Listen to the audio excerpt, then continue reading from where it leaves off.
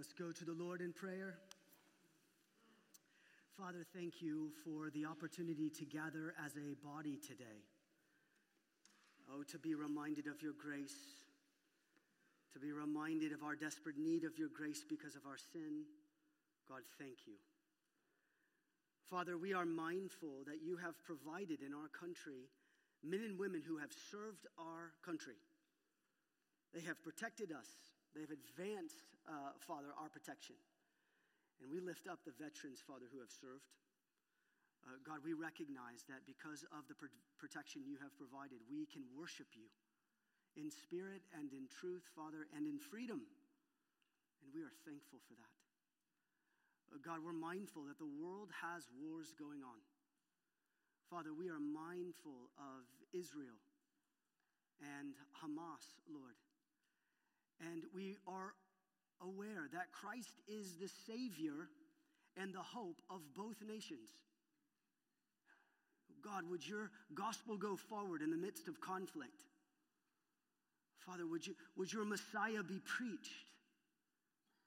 And would hope fill the hearts of men and women who are in war right now? God, we recognize that we need to be reminded that you are the God of the nations, that your word has gone forward and your heart's desire is for the nations to praise you. So God, we're mindful of this even in war. Father, we're mindful of the unreached people groups. The unreached people group that Father Nikki, our own missionary, is ministering to, Father, amongst the Arabs this morning in Chad. God, there is very few, if any, Christians amongst them. Oh God, would you bring your gospel of hope to them? Would you be with our sister and her team and strengthen them, Father, through your grace and your mercy, that they may be able to proclaim amongst a people who do not know who you are. God, be with me now as I open your word, a dying man preaching to dying people. All of us, Father, desperate of what your word has to say today. So speak. I pray that I would decrease, that you may increase, God, and that we would hold tightly to you and worship you from our hearts. We pray this in the name of Jesus. Amen. What are some common discouragements in your life? Discouragements can come in a plethora of ways, and I think we know that. From unmet expectations to lingering seasons of suffering, to a lack of confidence, to confusion, to being overwhelmed by duties that we have, by lingering sin as we have prayed about. Discouragements can come in a lot of different ways. One author, John Bloom, said that discouragement is a temptation that is common to man, referencing Paul's letter in 1 Corinthians 10, chapter 10, verse 13. And in dealing with discouragement, sometimes we need to do so with tenderness. Other times we need to do so with toughness. But we are always to fight against it, never to tolerate it. And discouragement is one of those things that I'm sure many of us walk into the room with today in many different ways. When you are discouraged, here's pushing in a little deeper. When you are discouraged, where do you tend to turn? Where do you run when you are discouraged? Oftentimes we run towards comfort. We want to be removed from our discomfort, from our discouragement, and we want to be placed into a more comfortable situation. Now, comfort is not a bad thing, but the problem with comfort is we seek comfort in all the wrong places, do we not? We look for comfort in areas of escape, or perhaps in running to sin. Things that we put our comfort in, our hope in the midst of comfort, cannot withstand the weight of our discouragement. And ultimately, those things that we run to will crumble and they will fall. We are to be reminded today through God's word that it is God himself who provides comfort. comfort in the midst of our discouragement, as the Apostle Paul writes in 2 Corinthians chapter 1, blessed be the God and Father of the Lord Jesus Christ, the Father of mercies and the God of all comfort, who comforts us in our affliction, so that we may be able to comfort those who are in any affliction with the comfort with which we ourselves are comforted by God. Beloved, we find encouragement amidst discouragement in the Lord himself. He provides our comfort. Now, if you remember last week, we learned that Israel was back in the land and they were preoccupied with building their own houses instead of building the house of the Lord, as they were commissioned to do by King Cyrus of Persia as God moved in his heart. We see in Ezra chapter 3 and 4 that the foundation of the temple had been established, had been laid, and adversaries had risen up soon after, known as the Samaritans, and they came against Israel, and it ultimately discouraged Israel from building the temple anymore, and it sat there for 16 years. That is some deep discouragement, until God raised up Haggai with his word on his lips, and the people responded to it, and they repented, and they began to build once again the house of the Lord. Now, between chapters 1 and chapters 2, we see about a month has passed. And the people have moved in their hearts from apathy, not really caring about the worship of God, to a place of discouragement or despondence, wanting to be obedient, but not exactly knowing how to be obedient and what to do. And that's where we are today.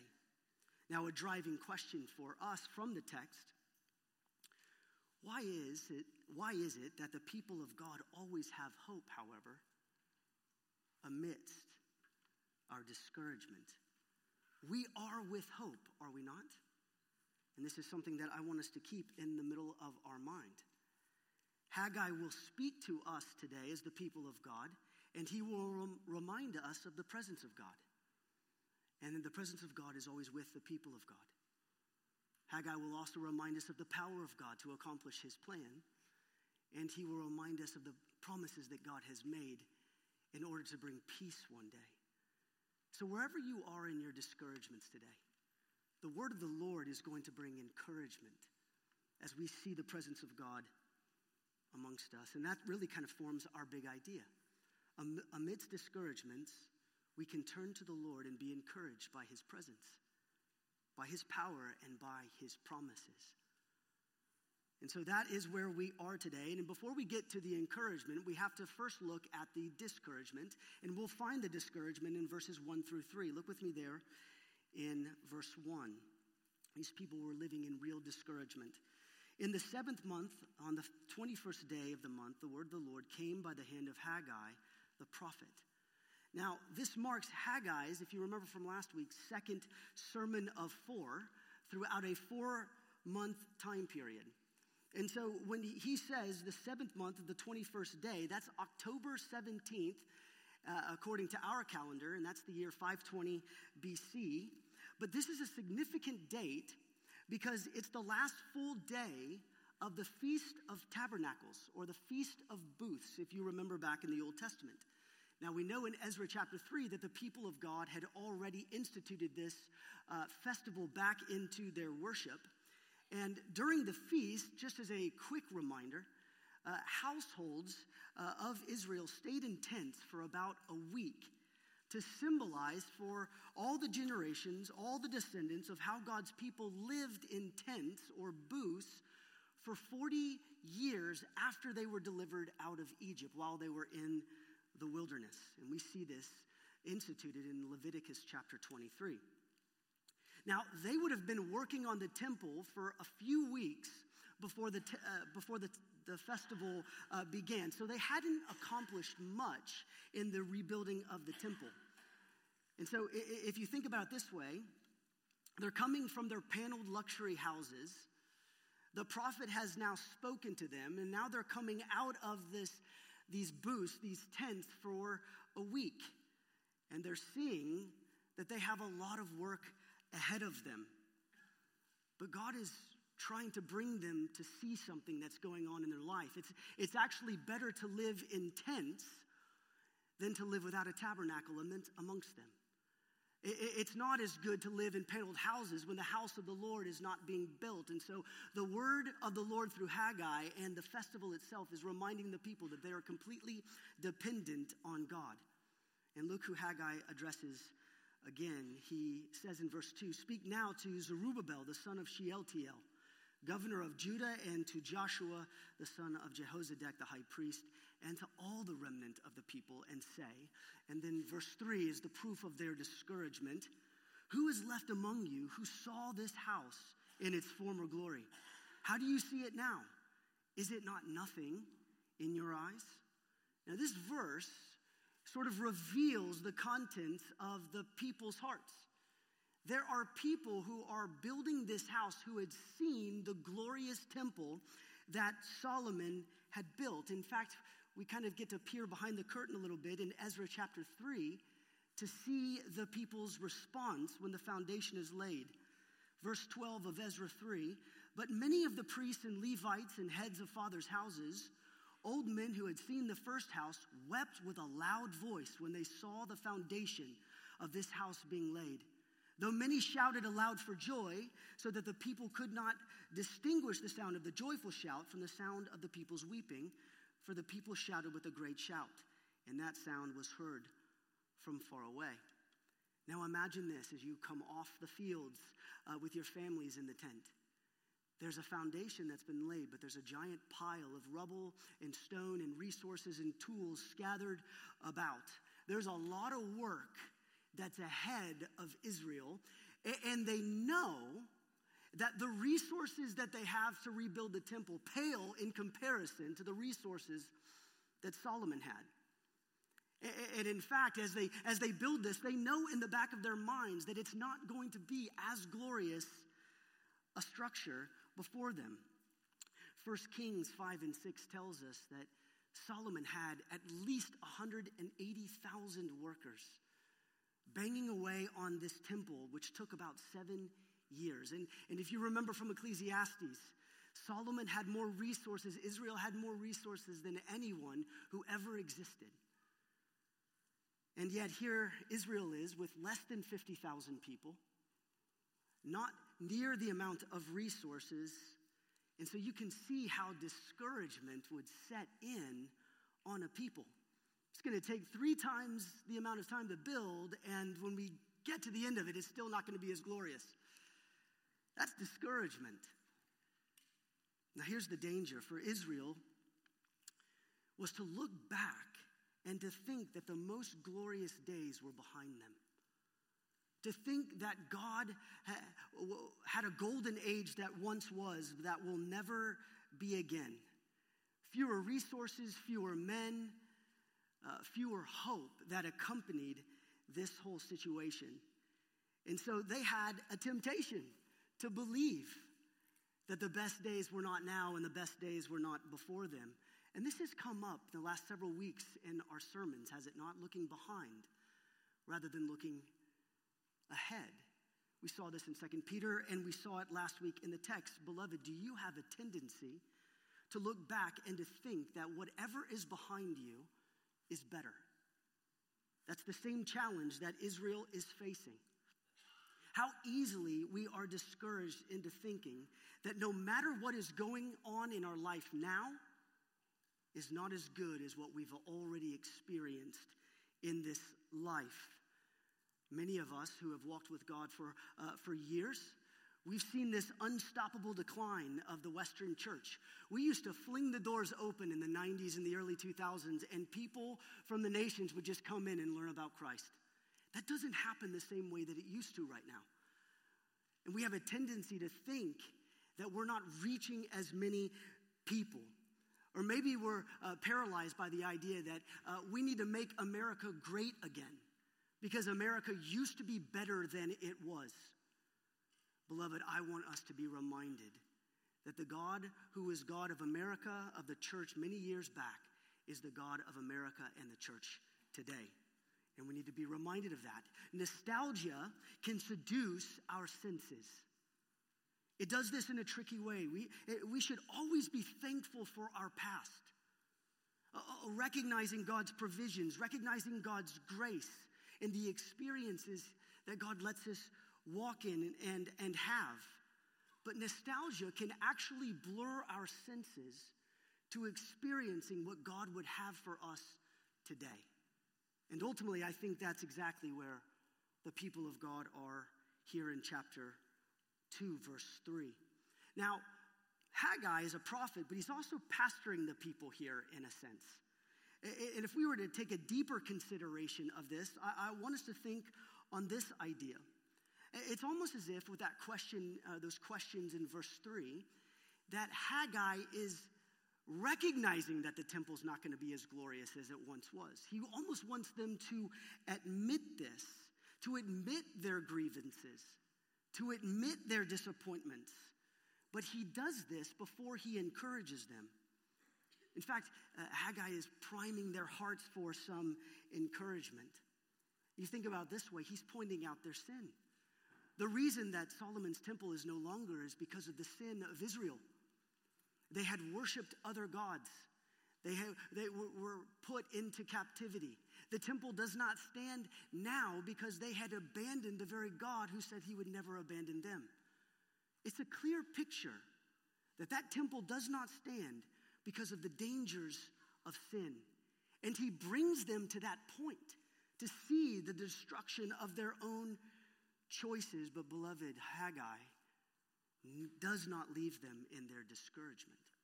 In fact, he provides 3 encouragements for them to consider, and all of them drive us back to the Lord himself. I don't know what you came into this room with today. I don't know what your discouragements are. If you are waiting a doctor's report, if you have an ailing child or an ailing parent, if you're waiting in a job that you don't like anymore, waiting to do something different, I don't know where we are. But my prayer for you this week, beloved, is that you would see in the midst of your discouragement that God has not left you.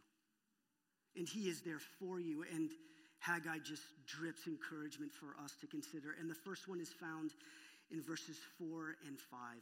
Be encouraged by God's presence because of his covenant. Yet now be strong, O Zerubbabel, declares the Lord. Be strong, O Joshua. Be strong, all you people of the land, declares the Lord. Work, for I am with you, declares the Lord of hosts, according to the covenant that I have made with you when you came out of Egypt. You see that little phrase, yet now? So he's taking them to look back first at the old temple, and then he's saying, look, yet now, and he says 3 times, be strong, Zerubbabel, be strong, Joshua, be strong, all people. And then he says to work. And is he saying to just get results? Is he saying to depend upon their own strength?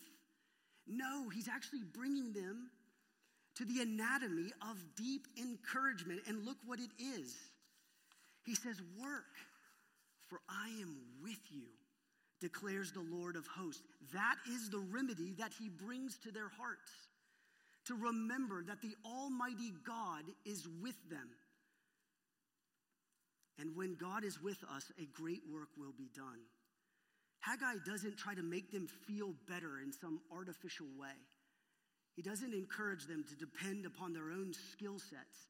He knows the discouragement that the mound of rubble and the lack of desire is presenting before them to construct this temple. He knows that. But then he brings a remedy that is better than the temple itself. It's a reminder of the very presence of God. And that is a deep encouragement. The scriptures say many times, almost 24, that God is with us. I am with you. I am with you are the same words that were spoken to Joshua when Israel first entered that promised land. No man shall be able to stand before you all the days of your life, says the Lord. Just as I was with Moses, we see this in Exodus 3, so I will be with you. I will not leave you and I will not forsake you. God was with Israel even when they were in slavery. God was with them when they were delivered out of slavery. God was with them in the 40 years of wilderness wandering. God was with them when he gave them the promised land, just as he said here to Joshua. And he says yet again, I am with you, declares the Lord of hosts, the mighty one, the God of all angel armies. He is with you. Beloved, this is the pledge that God makes to his people. And Christ made the very same oath in Matthew chapter 28 to the church right before he ascended to the Father's right hand. He said, lo, I am with you always to the very end of the age. This is the character of God. We are tempted to believe that God abandons us when we sin. We're tempted to believe that God abandons us when we are sad, or that God is some cruel father who interacts with us only when he wishes and however he likes. Would you kill that thought today? Would you ask God to help you put that thought to bed, because God cannot leave you. It is against his very character and his very nature.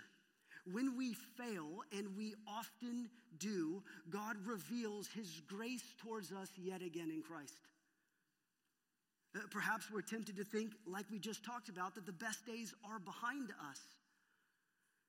But just as Haggai is reminding the people, we need to be reminded that the living one is still with us today. So how is that a bad thing? How can yesterday be better if God is still with us today? It's a thought that I hope we take to our own souls to really question and ask ourselves. He is with you. He is doing a new work, and he will complete that work. That's what it says in Philippians 1:6. God who starts it will complete the work. George Swinnock, a faithful Puritan pastor, encouraged his congregation to meditate on the mercies of God from their life now to their birth. All that God has done for them.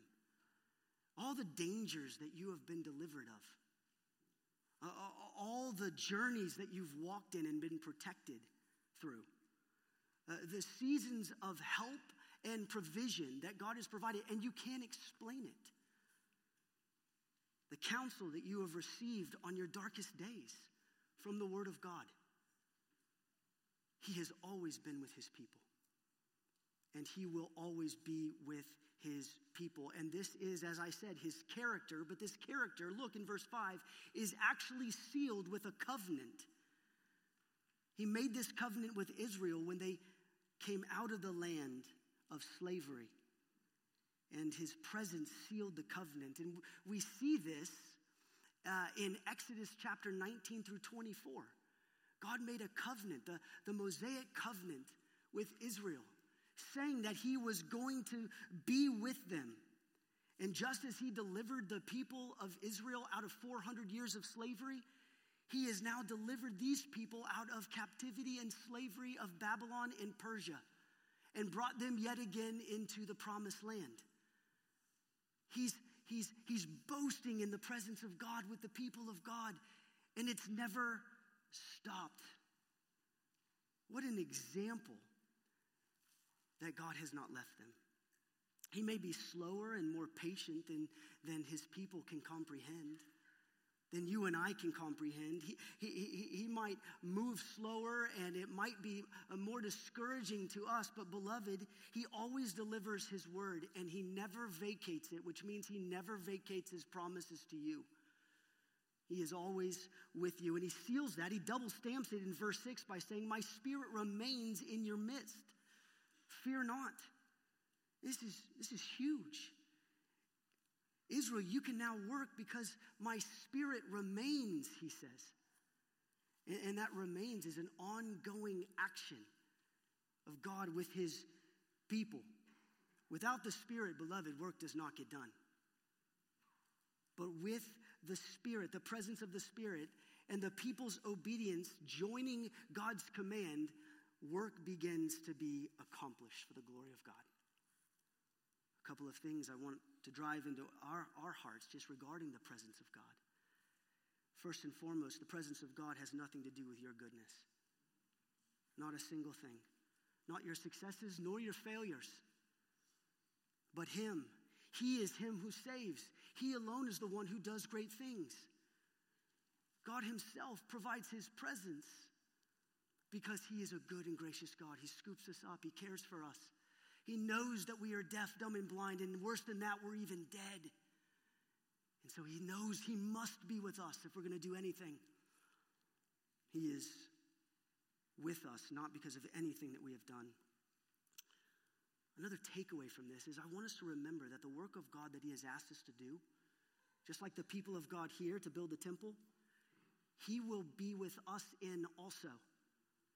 So often we can look at the things that God has asked us to do, like the Great Commission, and go, where do we start? What do we do? But if he has asked us to join that work, we can get to work knowing that he's going to be with us in that work.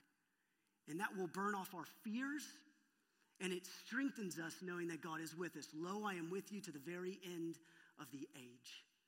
We're going to talk about that a lot in 2024. So, beloved, whatever you're going through in life right now, discouragements of the massive trials that you're walking in, or the mundane things of normal life, consider what Zechariah says, that the trials refine you and it burns off all the dross. We're constantly moving forward with God helping us. Psalm 37 said he's lending a hand to help us. Do not forget that God is with us. The second way we can be encouraged is found in verses 6 through 8. Be encouraged that God's power will accomplish his plan. Look with me in verse 6. For thus says the Lord of hosts, yet once more in a little while, I will shake the heavens and the earth and the sea and the dry land. So now he turns to the future after saying presently he's going to be with them. And he says God will shake the heavens and the earth and the dry land. The Almighty God, the Lord of hosts, will do this. He can do this, and look what it says. He will, future tense, do this. And look that little phrase there in verse 6, yet once more. So on the heels of the Exodus reference, God shook the earth when he made the covenant at Sinai. If you go read Exodus chapter 19, we see that the presence of God, when he begins to fulfill that covenant with Moses and the people of God, the earth shook. And so when we see that it says yet once more, he's saying that in a little while, he's going to do a work just like this, just like the covenant that was inaugurated with Israel. Now, when you and I say a little while, we mean 12:15, right? Lunch. But when God says a little while, we need to remember what the Apostle Peter tells us in chapter 3 of 2 Peter, that the day of the Lord is 1,000 to us, but it's only one to him. He doesn't count time the same way that we do. So in a little while, he's going to shake the heavens and the earth. And I want to submit to you today that yes, he's going to shake it in many different ways throughout creation. He's going to intervene. But if we were to interpret Scripture with other passages of Scripture, I want us to consider Hebrews chapter 12, verse 26 for just a minute when we look at this passage of God shaking things. Okay? And it should be up there on the screen. And this is the writer of Hebrews expositing what Haggai said. He said, at that time his voice shook the earth, but now he has promised, yet once more I will shake not only the earth, but also the heavens. And this phrase, yet once more, indicates the removal of things that are shaken, that is, the things that have been made, in order that the things that cannot be shaken may remain. So the writer of Hebrews is still looking at this in the future tense, even from the writer of the book of Haggai. And beloved, he's talking about the second coming of Christ. We talked all throughout the book of 2 Peter, and this is so neat how God ties his books together. The scripture is one theology for us to interpret and to understand. And he is letting us know that he is going to shake it up again, just like we talked about in 2 Peter. When Christ comes back, he is going to do this work. When God does glorious work, he shakes things. And the things that burn off are the things that were not meant to remain. But the things that last, the covenant things, those things last forever, as the book of Hebrews has just reminded us. We see in creation in Genesis 1 that the earth was created in a powerful, demonstrative way. We see in Psalm 77 that the people of God were delivered from Egypt through the passing of the Red Sea, and the earth quaked. We see that the earth shook when Christ died. We saw that the earth quaked and shaked when Christ rose from the dead in Matthew 27. And here, when Christ returns, he's going to shake it again. This is what our God does. So wherever you are in your discouragement, we need to remember the power of God to accomplish all his plans. This shaking has the people looking forward to a new work. As we see there in verse 7, now he includes the nations. I will shake all the nations, so that the treasures of all the nations shall come in, and I will fill this house with glory, says the Lord of hosts. The silver is mine, and the gold is mine, declares the Lord of hosts. Now, there is an interpretive challenge there in verse 7. A lot of different ways you can interpret that. Two primary ways. One is an immediate context, and the second is an ultimate fulfillment. And we're going to look at both of those. In the immediate context, the God who owns and supplies all wealth to build the temple, he's going to shake the nations to do it. All the wealth in the world, the gold and the silver, as it says there in verse 8, belong to the Lord. God used Egypt to build Solomon's temple. He's going to use the kingdom of Persia to build this temple.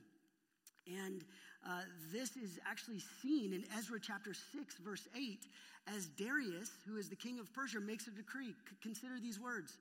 Moreover, I make a decree regarding what you shall do for these elders of the Jews for the rebuilding of the house of God. The cost is to be paid to these men in full and without delay from the royal revenue, the tribute of the province from beyond the river. We see that Israel didn't have anything, and God saying, I'm going to supply everything.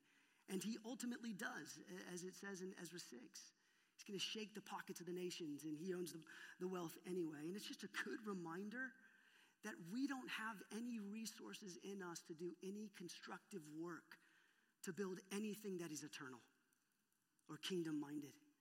But like Israel, we are reliant upon the deep, rich pockets of God's mercy, who constructs and provides all resources for his work, especially considering our own salvation. But I would also like to submit to you that there is a physical fulfillment, but there is a spiritual one as well, a greater fulfillment when we think of all of redemption history. For God has promised something better than a glorious temple. He has promised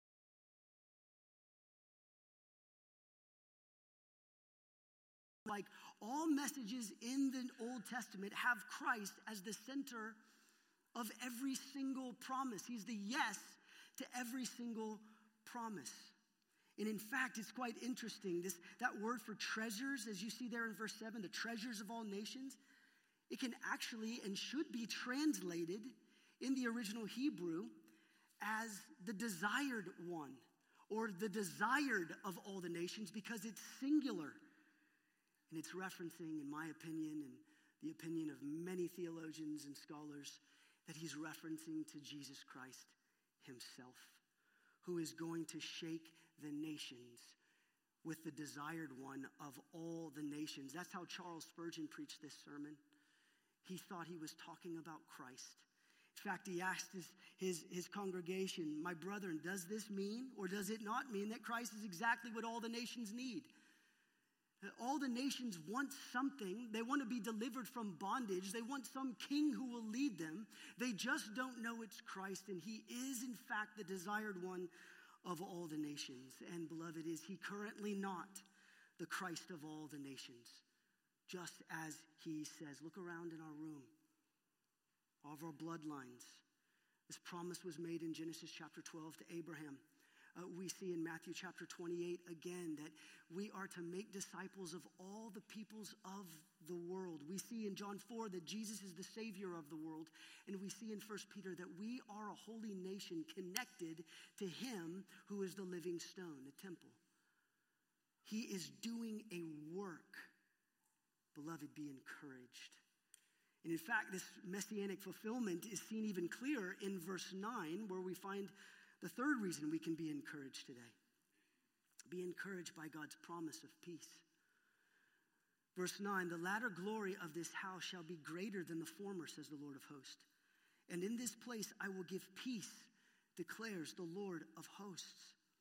So he says that the second house, or the latter house, is more glorious than the former house, more glorious than Solomon's house. Now, guys, remember, Solomon's interior was completely covered in gold. Solomon's temple had contained within it the Ark of the Covenant and the stones of the Urim and Thummim. It had things that were never described in the second temple, ever. But it's Solomon, the one who constructed the first temple, who said in Proverbs 3, the very words that he wrote, that there is something more valuable than gold, and that is wisdom. And if we remember from 1 Corinthians chapter 1, that Christ is wisdom personified.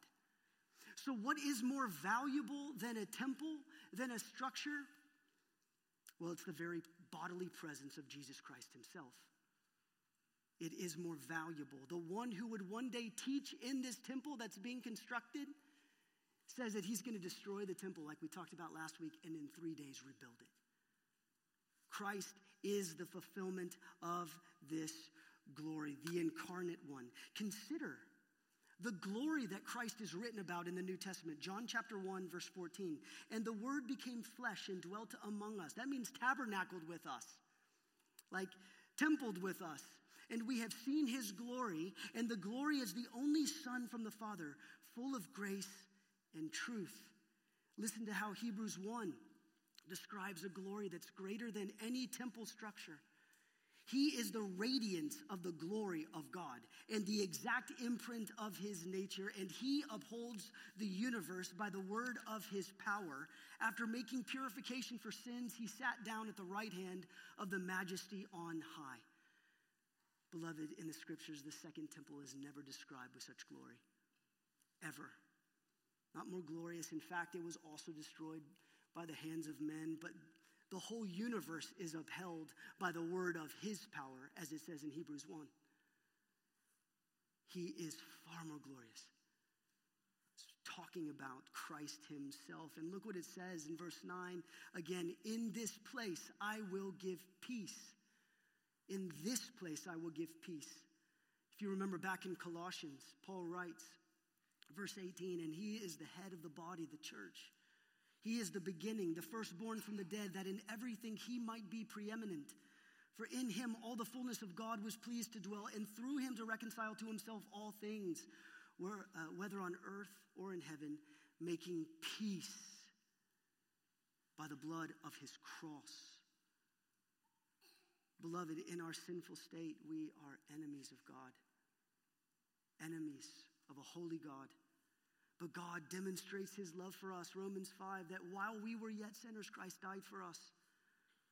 Romans 5 also says, because of the sacrifice of Christ, we are restored to a peaceful relationship with God in this place, in this temple. And we're talking about a deep, abiding, strong, satisfying peace that dwells within your heart because of the work of Christ. And you cannot be taken from his hand. It says in Isaiah, as the prophet proclaimed, Jesus would be the Prince of Peace. And this is exactly where peace is found. And in this place of peace, yes, our sins are completely covered and forgiven. Completely. But in this place of peace, we also have righteousness that's been given to us. And we have the presence of him then who begins to live out righteousness through us. So despite the chaos that we live in, we have peace because of God who is with us. You have been furnished, beloved, by Christ, who is the place of peace, through his death and through his resurrection. So how do we gain peace? We recognize our condemnation. We recognize our sin. And this is an act of humiliation. We have to recognize that we are degenerates. We do not choose a holy God. Have you come to that place in your own heart? Do you recognize that? Because what you do in response then is to throw yourself at the mercy of God through Christ. Throw your sins on the altar of the body of Christ and let the blood of Christ, the holy blood of Christ, wash you clean. It's better than the temple that can be destroyed. This is the temple that cannot be destroyed because it was not made with hands. This is where you can find comfort in your discouragement. And we're not just talking about he cares and takes away your small sins. Everything that you have ever done in your life is washed away because of the perfect, satisfying blood of a holy God that was spilled on your behalf. This is the temple of peace. This is where peace is found. That's why we can come to passages like Matthew chapter 11, where it says, "Come to me, all you who labor and are heavy laden, and I will give you rest. I will give you peace." You don't have to build a temple anymore. Jesus did that. I pray that we will grasp the gospel that's found here in these passages of Scripture. Yes, there's an old covenant that we've talked about. It was made with Moses, and God shook creation, and he established the law, and he appointed his priest, and he established the sacrificial system and the Day of Atonement and the blood of goats and bulls to temporarily atone for the sins of the people. He gave us instruction for a tabernacle and for a temple and to be a more secure and permanent dwelling place amongst the people. But the people could not keep it themselves. They could not keep it. But then Christ comes and he says, there's a better covenant. There's a better covenant that is sealed in my blood. It's better than the blood of goats and bulls. I'm a greater high priest, one that will never die again. A more sure and indestructible temple. This is the hope that we have today, beloved, in Christ. So we can look at the book of Haggai and see the fulfillments of God to a people in their context. But because we live on this side of the resurrection, we live on this side of Jesus incarnating himself here with us, tabernacling with us here on this earth, we can actually interpret the whole of Scripture in a more profound and encouraging way than ever before. Let's pray as we transition to the table. Father, thank you for the word of truth.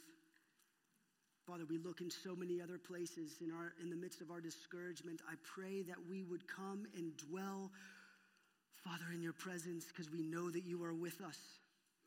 We know that you are powerful to accomplish these things. Father, we know that you've made promises to us, and you are going to fulfill those promises, Father, one day in full. And so we do have hope, God. God, would you stir on people's hearts who are discouraged today? Discouraged in their sin, discouraged in their circumstances, and help them to see that you are with them, and you are all powerful, and you have made promises, and you have sealed those in a covenant. God, we are thankful. In Christ we pray. Amen.